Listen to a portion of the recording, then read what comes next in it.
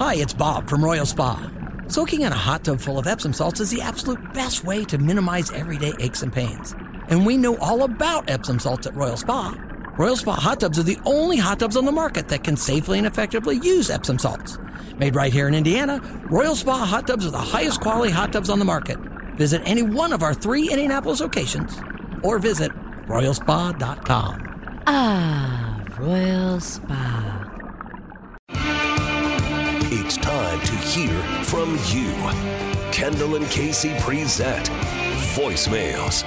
Brought to you by QC Kinetics for non-surgical regenerative medicine treatments at 317-559-PAIN.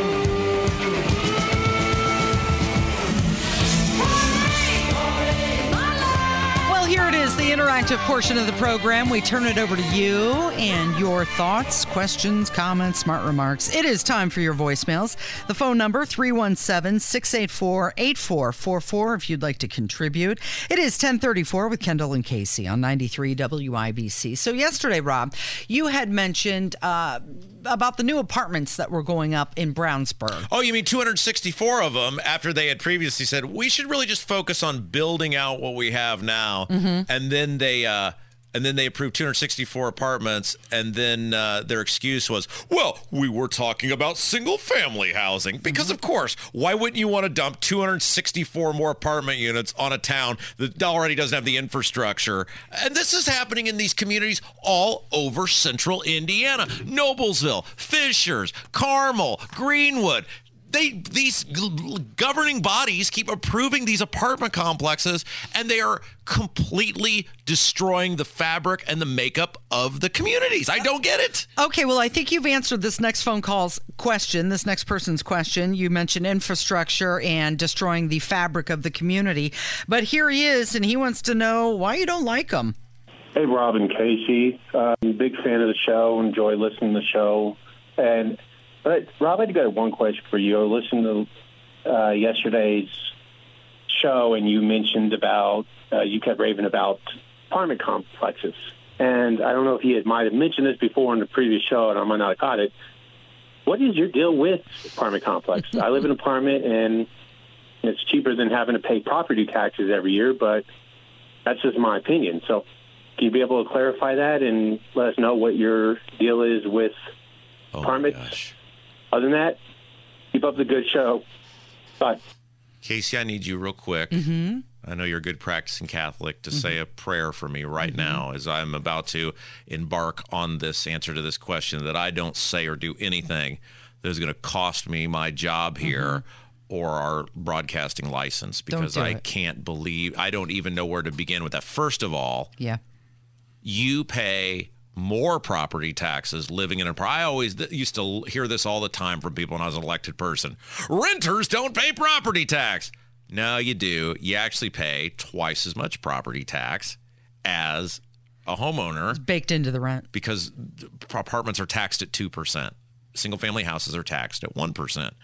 And if you think their landlord is like just eating the cost of that out of the goodness of their heart, they're wrong. So you do pay property tax. You actually pay more property tax. Now, look, I say this as somebody. Now, I never lived in an apartment. I lived in either standalone houses or duplexes. I have nothing against people renting places. And I understand that people early on in their inception need a leg up, or sometimes they just don't want to mess with mowing a yard or whatever. It's nothing against renters. It's the reality that if you're going to take a community that doesn't have an infrastructure, like I was thinking about this driving in today in Indianapolis, and I was looking at the apartments and stuff, the complexes that are built. There's actually some going in very near where you are.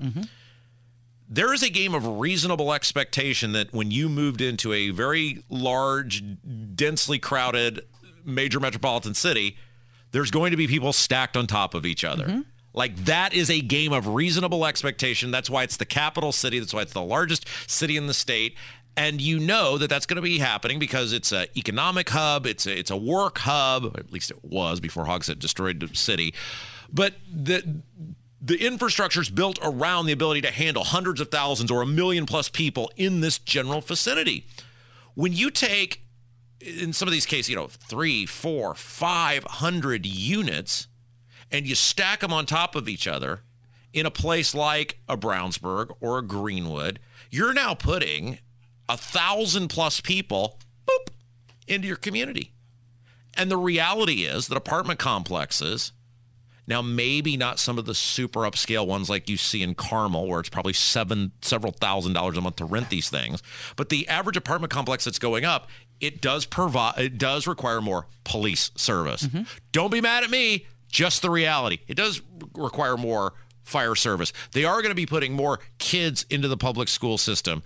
And again, if you're taking 1,000 people, and that means, let's say it's 600 or 700 cars. Now, all of those are on the road. Yeah, that apartment complex pays 2%.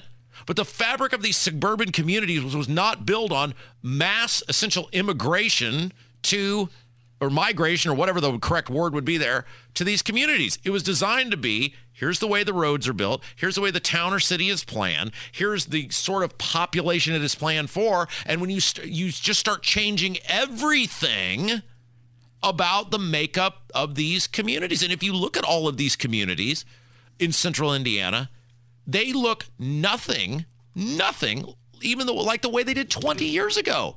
And I would bet if you ask the average person who lived in these communities 20 years ago versus today, the backbone who built these communities, is it better off today than it was then? Overwhelmingly, they're going to tell you no. So it is grossly irresponsible from a public infrastructure position. It's grossly irresponsible from a public safety perspective. And it's most importantly, grossly irresponsible from a historical and fabric of the community perspective. But the problem is when you get so many people who have moved out here, and all it takes is one council or government body to have one set of irresponsible growth. And now you have all these new people who have no respect for history. They have no respect for fabric. Why? Because, well, they've transplanted themselves, and they don't care what happened 20 years ago. Right. They don't care about what people grew up with or the game of reasonable expectations. And I mean, you are seeing this and it's not just like directly suburban communities like a Brownsburg or a Greenwood or a Carmel. It's places like Danville, Indiana, Casey, where there is growth going on out there that the people who live out there have to be looking around going, what the hell is this? Who approved all of this stuff? Danville, Indiana had been Danville, Indiana for 150 plus years, and it had worked pretty well. And now all of a sudden, within the past 10 years, there's a house farm on every corner there. Yep. Pittsboro, Indiana is becoming the same way. I'm told Lisden, Indiana is becoming next. It doesn't work. It doesn't work. And we are destroying the fabric of the state of Indiana, which is beautiful, beautiful land and beautiful, beautiful farm fields. And it sucks. All of it sucks. It reminds me of Naperville, Indiana, or Illinois in a way, because Naperville was a small little suburb of Chicago, and the growth just kept going there and going there and going there. And now it's the second largest city in the state of Illinois, and it looks nothing like it used to. Here's the other problem with apartment complexes, and it is also true for these single-family housing units. And I was told this directly by an Indiana suburban superintendent, that these communities will look at the value of a home that's going up now. And a lot of these house farm neighborhoods have, in some cases, $400,000, $450,000 homes. And people go, well, oh my gosh, look at that house. That's a very nice home. Yeah. The problem is, and again, I was told this directly by an suburban Indiana thriving school district superintendent, that what is happening is many of these people who are building these homes have come from other countries.